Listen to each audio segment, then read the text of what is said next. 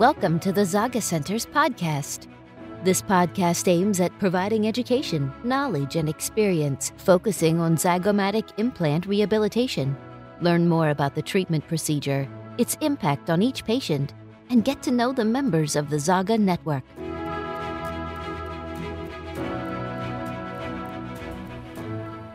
Welcome back to the Zaga Center's podcast. Today we travel to a very special location. We're going to Tokyo, Japan, to meet with Dr. Masami Ando from Zaga Center Tokyo ORC Clinic. We will have a special setup today as Dr. Masami will be answering the questions in Japanese. So we will have a voiceover and publish an episode in English and in Japanese languages also. So Masami, welcome to the podcast. Could you please start the interview by introducing yourself quickly? Thank you, David. Thank you. Many thanks to all members of the Zaga Centers. It is my great honor to have joined your team. I am Masami Ando. I am now talking to you from Zaga Center in Tokyo, Japan. I started using zygoma implants 16 years ago. At that time, there were only a few people who used zygoma implants. Currently, I am managing 4 clinics in the center of Japan, mainly in Tokyo. For all of my clinics, I have organized a zygomatic team assigning my staff. I see many patients who need zygomatic implants at all of my clinics. Thank you, Masami. I would like to start the interview with a very simple question. What is a zygomatic implant rehabilitation for you? I think many Asian patients, including Japanese, have particularly weak bone structure. Their bone structure requires zygomatic implants more frequently. When Paulo Malo proposed All-on-4, he said that about 15% of patients would require zygomatic implants. According to my statistics, about 34% of Japanese require zygomatic rehabilitation prior to All-on-4 treatment.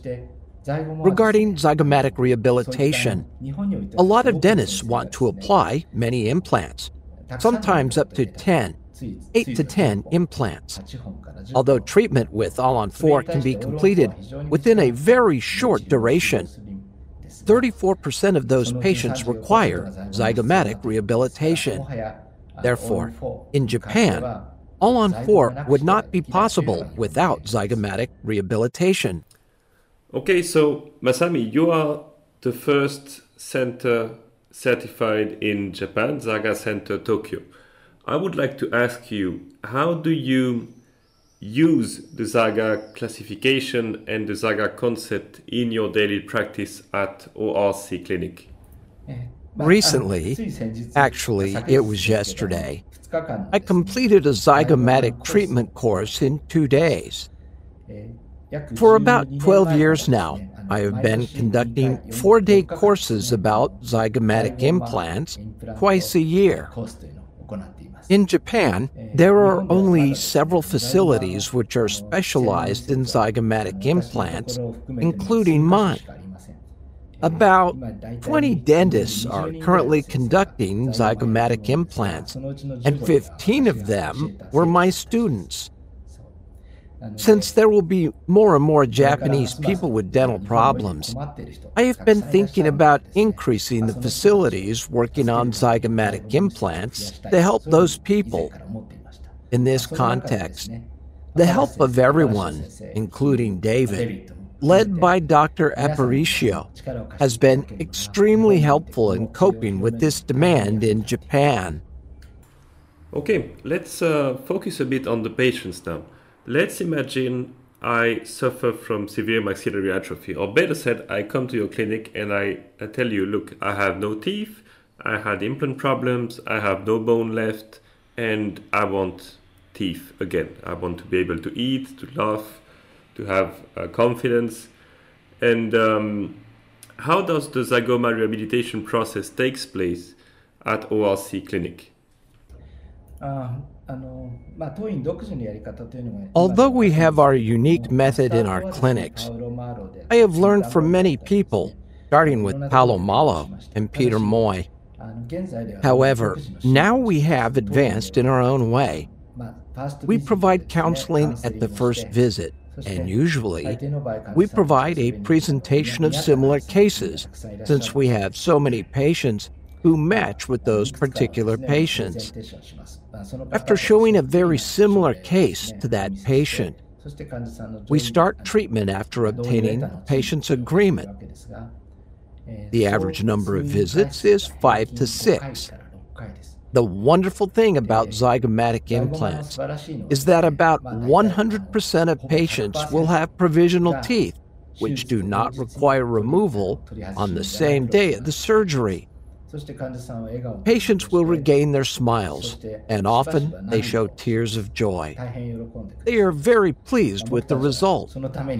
I am not exaggerating if I say that we are doing this for that purpose.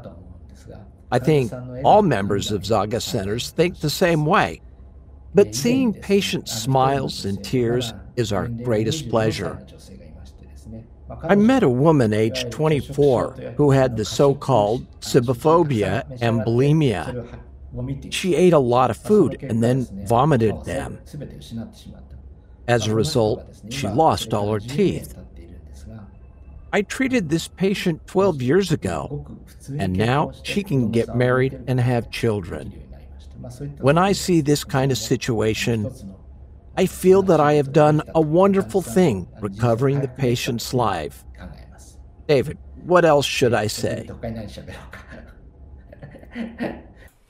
I think this is enough. Thank you, Masami. Going on with the patients again and thinking about empathy, that is a key word that came back several times in the previous podcast episodes. Do you have in mind a memory of a patient that would have make you feel happy when you deliver the prosthesis, or really gone into your heart and soul to, feel this change before and after in quality of life and overall happiness of the patient? Do you have one story in mind?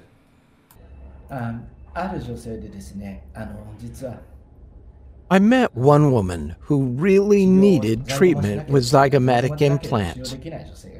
Without zygomatic implants, her teeth could not be treated. But unfortunately, she did not have money. She did not have enough money for that treatment. Then I gave up and told her to come back to my clinic when she would have enough money. I started worrying about how I would be able to help her. My father, that passed away 5 years ago, appeared in my dreams in the morning 2 days later and told me, "You have enough money already. You should be able to treat her without asking for money." Following his advice, I treated her, and she happened to be a YouTuber. She posted her experience on YouTube. What a surprise. It was viewed 1 million times. As a result, many people from all over Japan visited my clinic, wanting to have a zygomatic treatment. This is one example of a good encounter with a person, of how important it is to continue doing good things, such as helping unfortunate people throughout our life. It is important to listen to advice from holy people, in my case, my father. I think it is important to help other people through our works. Thank you.